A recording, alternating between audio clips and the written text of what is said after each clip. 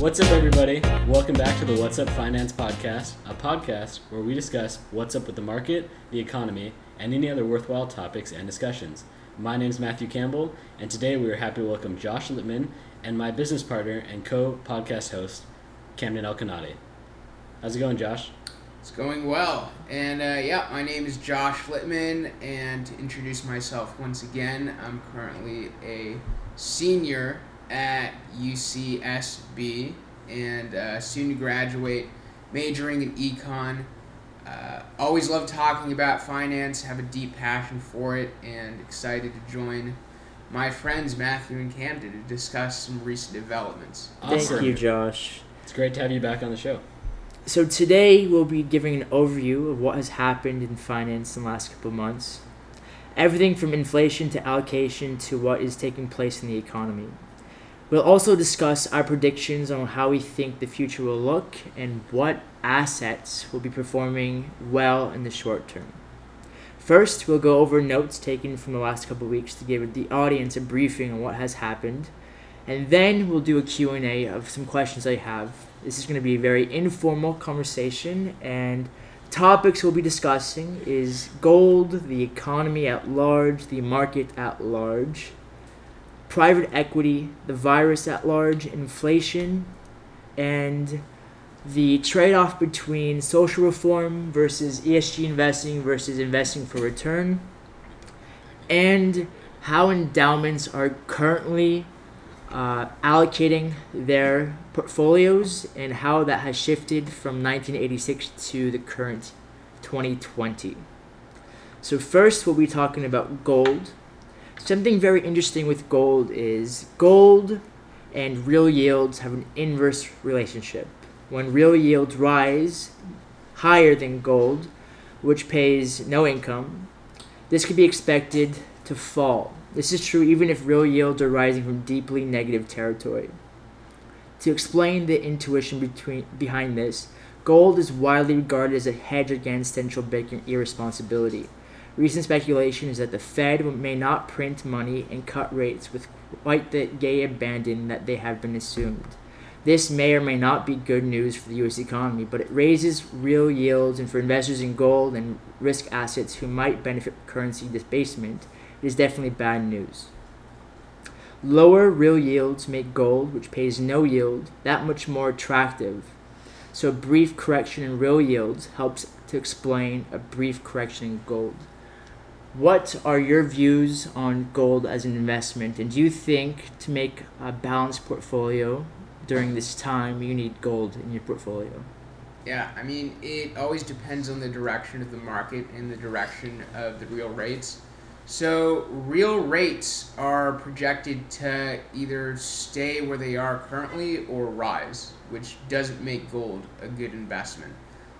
So there's always the possibility, in fact, the certainty of near-term or future economic downturn as a result of the markets not accurately reflecting the impact that the virus has had and the downturn has had on fundamentals and companies.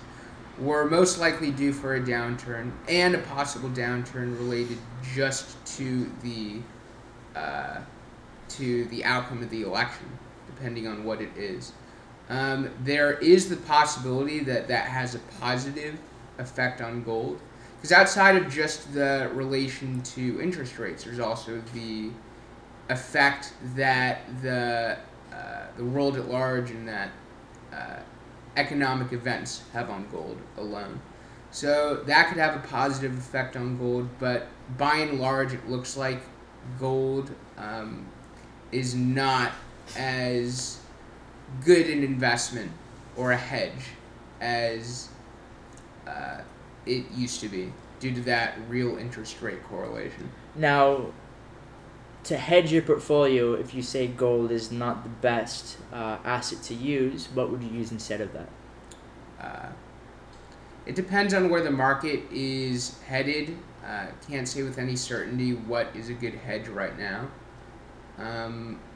Year to date, gold has approximately turned around 23%, and at its height in the end of July beginning of August, it had performed around 35%, and it's currently trading at $1,885 per ounce. With inflation being discussed a lot recently, and with the Feds trying to target 2% inflation or higher, how do you think gold will react to that? Well, if inflation rises, then that would lower the real rate, and that would send gold higher. So yeah, inflation is one of the factors that plays into it. But with the nominal rate staying where it is, that would also have the effect of, the real rate not rising and not having a significant effect on gold. Or if inflation stays the same or goes lower, then that would have a negative effect on gold. So there's a lot of different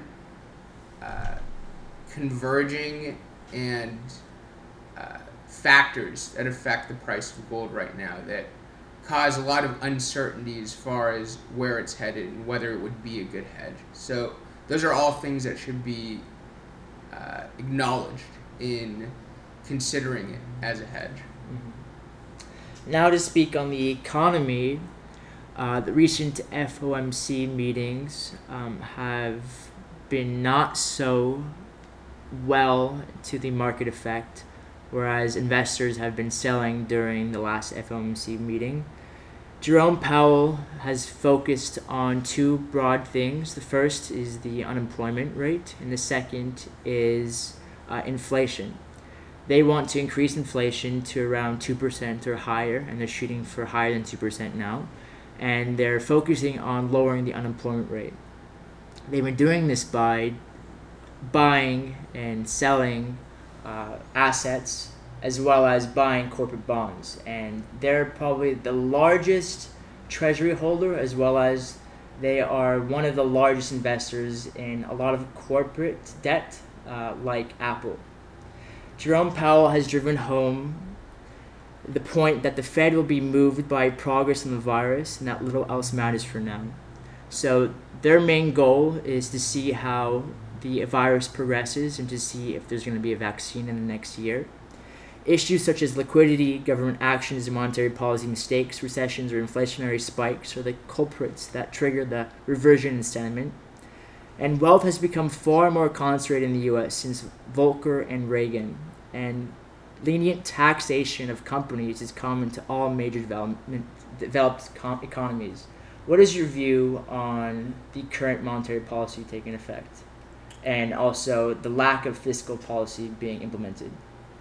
Yeah, so it's a mix of what we need right now to prop the economy back up and ensure that businesses aren't being lost and that households aren't losing income, and to some degree it's necessary, but it can't last forever. And it has a big negative effect on market and asset valuations, and particularly in equities, where we can't look at anything from a value perspective, and it creates a bubble in key markets like equities that where we can't ascertain how big that bubble is and what the fallout is going to look like once it pops.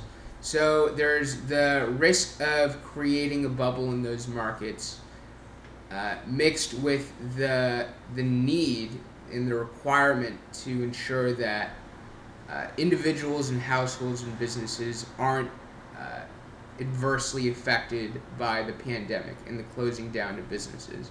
Because there's no other time in history that compares to where we are now, where our downturn is caused by legislation and our own shutting down businesses and ensuring that they stay shut down. So, the most important thing is that in the near term, and with as little effect of causing that bubble as possible, we ensure that people aren't adversely affected by shutting down businesses. And do you think the previous stimulus package implemented and executed had a positive effect on where the economy is going, and the positive effect on human beings with their standard of living and being able to afford during this time because of the lockdown? It had a more positive effect than if we had nothing. There were some issues with it. Money being allocated to institutions and people that would have benefited less than others, and that's something to consider in our next round of stimulus, which we likely are not going to have anytime soon. But when it Why comes, is that? because of that exact conflict in ensuring that it gets passed, And not only that, if they choose to execute another $1 or $2 or $3 trillion stimulus package, then the U.S. deficit will rise and the U.S.'s balance sheet will rise tremendously. And it would be nearly impossible to pay off a $8, $9, $10 trillion deficit. Growth rates will have to be tremendously high, and inflation will have to surge to maybe double digits to be able to afford interest rates and interest payments. Yeah, exactly. No, that's a reason that it can't last forever. But in the period that we're in right now, our most important goal is ensuring that that growth can continue, and that's where the stimulus comes in. Mm-hmm. That we can initiate the growth that we had before the lockdown started. I'm glad you brought up the balance sheet because last I saw, the Fed's balance sheet is over $7 trillion. And now, do you guys think there's any inherent risk with that, or do you think that if we, like you said, the legislation changes, we can get back to business as normal, we can reach a period of sustained growth? Do you think that that'll end up not being a problem, or do you think that'll have problems for years to come? I think modern day finance and economics is based off of monetizing debt. And without debt, you can't really function as a society. That's why there's debt cycles. That's why we go through a business cycle and have corrections and have depressions and have recessions because of debt. And we can only perform so well and grow so well because of debt. That's my opinion. Yeah, no, that's absolutely right. So the question is then how much debt, right? And that's what they have to figure out. And that's why I think that they've been hesitant on passing and executing another stimulus package. Yeah. No, that's definitely a big risk. Is the risk of increasing that deficit and that debt load. But again, it comes down to the question of, because one of the ways that we pay off that debt load is through our own growth rates. And if we're not growing, we can't pay off the debt that we have now. So what's that right differential to strike between getting back to the growth that we had and ensuring that our own deficit and debt load isn't so high that once we achieve that growth rate, we can't pay it back? Absolutely. So it is known and stated that we have entered a recession earlier this year in the end of February, beginning of March, and this is what NBR came out with.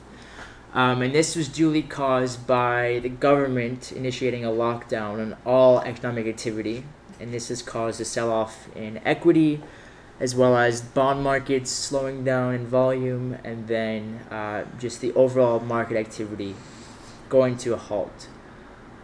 Now that the economic activity is slowly increasing, what is your opinion on this disrupted industries like cruise lines and airlines? Do you think they'll be able to come back? No, not with the way that they currently operate. So the fallout from the conditions that we have right now, the virus, people staying apart from each other, wearing masks, and the sort of social demeanor that we have right now, I think that's going to persist for years to come in a way that's going to negatively affect those industries. Less people going on cruises, less people going to hotels, casinos, and resorts. I think people are still going to want to congregate and meet with each other and socialize. And we can already see people doing that right now. If you go outside and look at where most people congregate, it's usually in public parks and on the streets. The beach, but yeah. Exactly, but not in venues. And so there's still that stigma attached with the venues, and I think that's going to persist.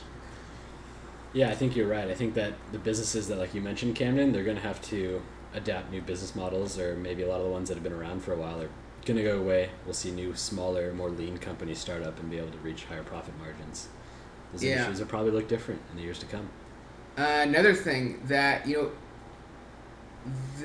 the companies within those industries that would do well or outperform all the others are those that are going to adopt automation and adapt to that changing social demeanor. Absolutely. Yeah.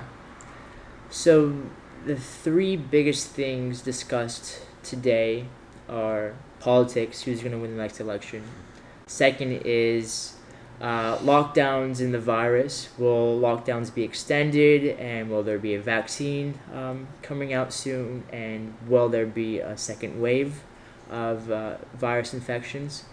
And third is low interest rates. Low interest rates have been around for some time now, but they've been more dramatically decreasing and going negative in some parts of the world, like in Europe, and they're very, very low in the United States, close to zero.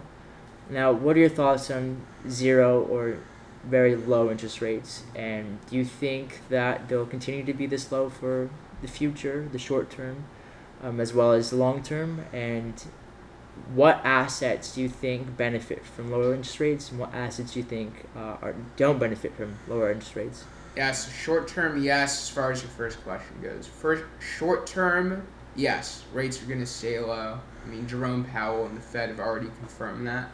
And it's what we need right now, or as far as stimulus goes, what we need to initiate spending. Long term, no, it's not sustainable at all. Rates will rise once we recover and come out of this, and then we have growth and our economy expands, and then we have a need to use the rates to put a halt on debt growth and inflation. But we're far from that point, and that could be 5-7 years out into the future. As far as inflation goes, and our current rate of inflation, or interest rate is what you mentioned, and how that affects assets. I mean, right now, as we can see, the worst performing asset as a result of rates is bonds. Government bonds and most risk-free bonds are doing really poorly as a result, price-wise. So those are not good hedges, not good assets to have. Gold is another one, but there's so many conflicting factors that affect it. It's very likely that it will not be a good hedge, if not decline, in the coming months or year because of that real interest rate relationship. So those are assets that I would say are most significantly affected by interest rates. That's a great response.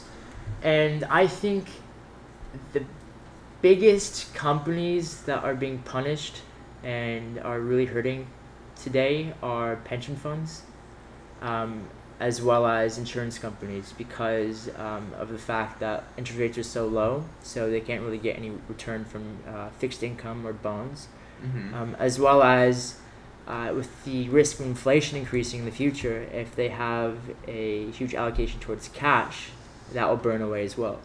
And pension funds, how they operate is they need to start contributing to all of their, shareholders or people that are part of that pension. And there's a huge risk that these pension funds won't perform and won't grow faster than what they give out. And it's a very, very risky environment. Yeah, definitely. And they're underfunded. That was one of the most significant risks that we had as far as our economy goes before the lockdown even started, was that companies don't have enough money to fund their pension fund. And that's a great transition into a study by David Swenson, and they basically analyzed endowments, university endowments, non-Ivy and Ivy League endowments from the periods of 1986 to 2020, and from their research, they have discovered that the endowment allocations of equities, domestic equities and fixed income, have been falling for the last 30 to 40 years. And what has taken over that allocation is real estate and alternative assets, such as venture capital, leveraged buyouts, real estate, natural resources, and hedge funds. What do you think of this? And do you think that they played this correctly? Yeah, so those are clearly riskier assets, and before the lockdown, it made sense to transition into more growth-oriented or risk assets. Right now, more caution, I think, would be prudent because of the uncertainty regarding the market, the direction of the economy, and what's going to happen in the near future. Yeah. And another interesting aspect of pension funds and those endowments, and I believe this is a topic that we're going to discuss, is their orientation towards ESG type investments. Yes. And that, if not done correctly, can have a negative effect on returns as well. So yes, it's smart to have some caution around that as well. I believe a big reason why these endowment funds started allocating towards more alternative investments is because private equity is a way that these fund managers can achieve more alpha. And it's very smart. If you have access to the VC world and the PE world, you're able to access some of the hottest startups in the world, and you'll be able to gain that return. And even this year, we've seen that a lot of companies are going from public to private, and a lot of these private companies are trying to not go public because they see that it benefits them more to stay private. Mm-hmm. To move forward, this helps us transition into the discussion between the trade-off of social reform versus ESG investing versus investing for return. So this year, we've seen a lot of discussion on how companies focusing on profit and earnings per share is not that important anymore, and social reform is kind of making companies start focusing on society, their customers, the environment, social standards, etc. So what do you think of this trade-off? Can companies still get return even if they want to focus on helping society at large? Sure. At the end of the day, earnings matter. And whether it comes to a more ESG-oriented company or otherwise, any good that they do or fallout as a result of a controversy associated with the company, long term, if it doesn't affect earnings, it's not going to affect the price. Very long term. Short term, there may be fluctuations, and that may be what this strategy is focused on, is capturing some of those short term fluctuations with the real goal and mission of allocating investments towards more philanthropic and beneficial assets as far as society goes. But long-term earnings matter, and it doesn't matter whether it's an ESG investment or any other type of investment. There may also be more of a focus now on, and especially if these are pension funds and endowments that have political leanings or goals, ESG is going to be a much more focused on strategy, and that's outside of trying to generate returns. That's associated with the goals of the endowment.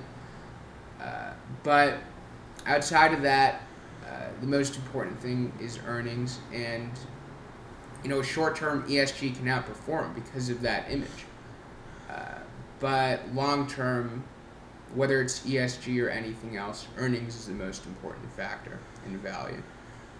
I would completely agree. I would also add, I'm glad you brought up long-term emphasis on earnings, because I do think that maybe long-term some of these ESG companies will have a little bit of an edge because if they're adjusting their policies now to be more orientated for social reform or for the environment, we're seeing a trend in policies around the world where companies will have to move that way. Like California just signed in, or the governor about to sign his executive order that will make sure that new auto manufacturers in California can't sell gas-powered vehicles. The companies that are preparing for that now will probably have an edge in their product or in their service down the line, which long-term their earnings will be better.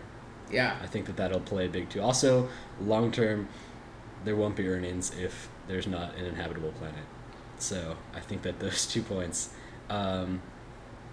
put an emphasis on the long term of ESG companies and earnings.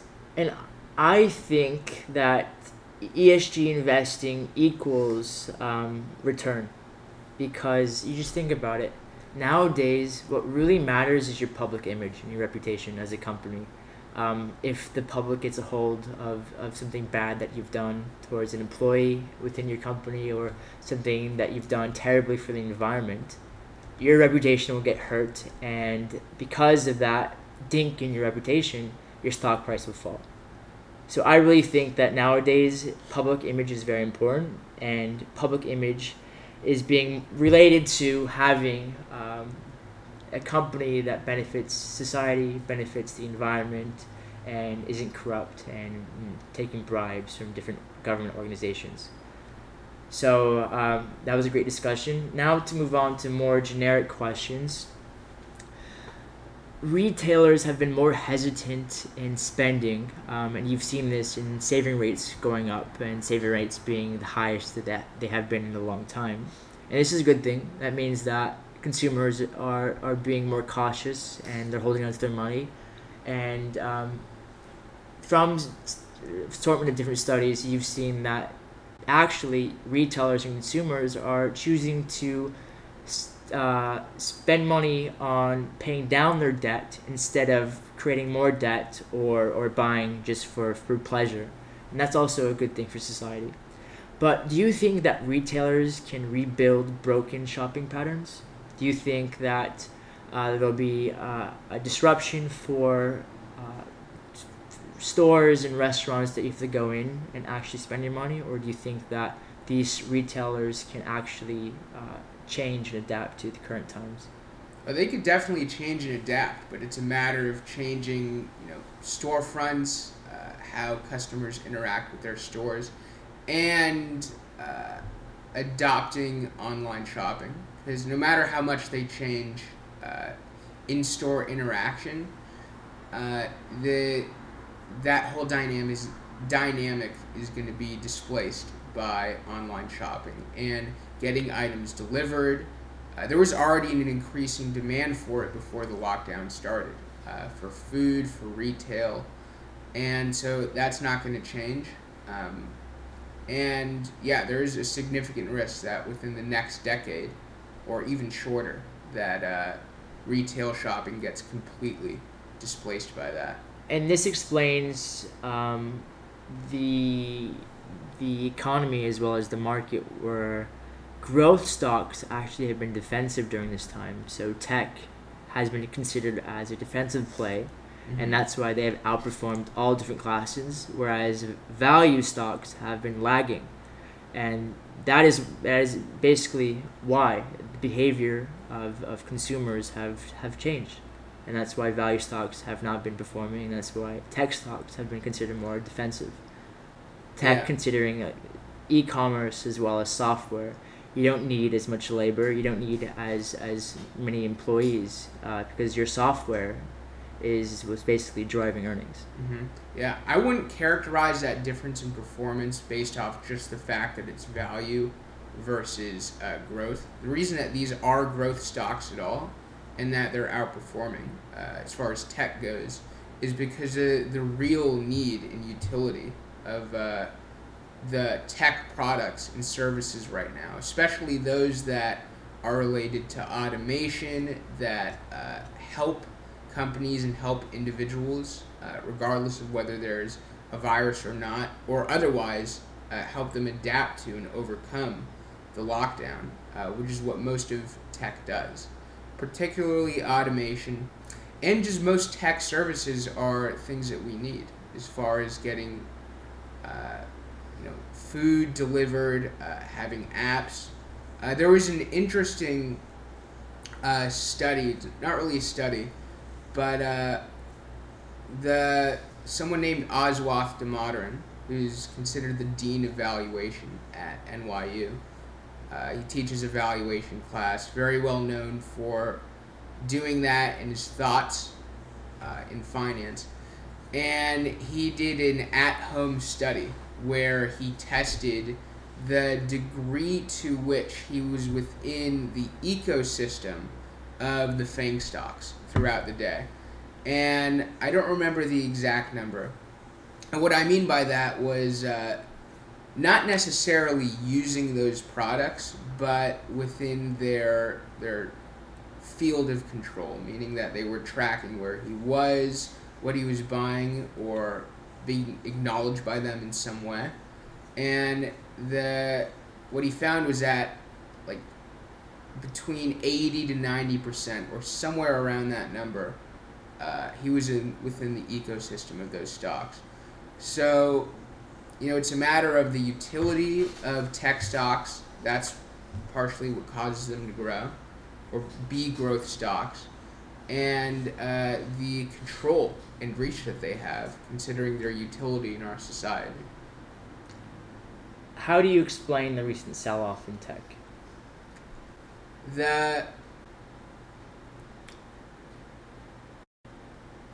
So, a few things, individual companies and individual circumstances, for example.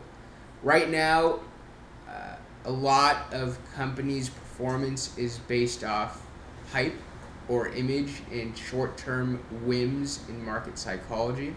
That can't be, really predicted or explained. It's just the short-term whims of the market. We've seen that in a few key tech stocks. Tesla, for example. That could have something to do with it. The prospect of the market going down as a whole, and as I referred to before, the fact that we're in a bubble in the equities market. You can't really look at anything from a value perspective because key valuation metrics don't reflect historically where we should be at, and the prospect of that changing, and that the downturn accurately, or that valuations and prices accurately reflect the impact that the downturn has had, which it currently doesn't. That could have caused the sell-off in tech, but it's impossible to isolate one key reason for it, in my opinion. This podcast, we talked about the current market and economic conditions that the U.S. has faced. We talked about the lockdown, the virus, the implications towards the market and the economy as a whole. My prediction is there's a high risk towards a downturn due to the virus as well as politics. The election is about a month and a half away, and there's going to be a lot of volatility from that, as well as the virus. Winter is coming, it's getting colder. I can't predict the virus going away anytime soon without a vaccine in play. But thank you, Josh, and thank you, Matthew, for joining us. Yep, thank you, Camden. Great podcast. Thanks for being on our show again, Josh. Yeah, thank you for having me. Awesome. And thank you, everybody, for listening. We hope you enjoyed this week's What's Up podcast. We'd love to hear your feedback and to hear what's up in your lives. Feel free to shoot us a quick email to the address in the podcast notes below. And then, of course, as you guys know, Josh, Camden, and I are also work on an initiative called Panther Capital. If you enjoyed what we talked about today and have any interest in investing in the stock market, finance, then please also shoot us an email and to learn how you can get involved in that initiative. Thank you, everybody. Yeah, thanks for having me.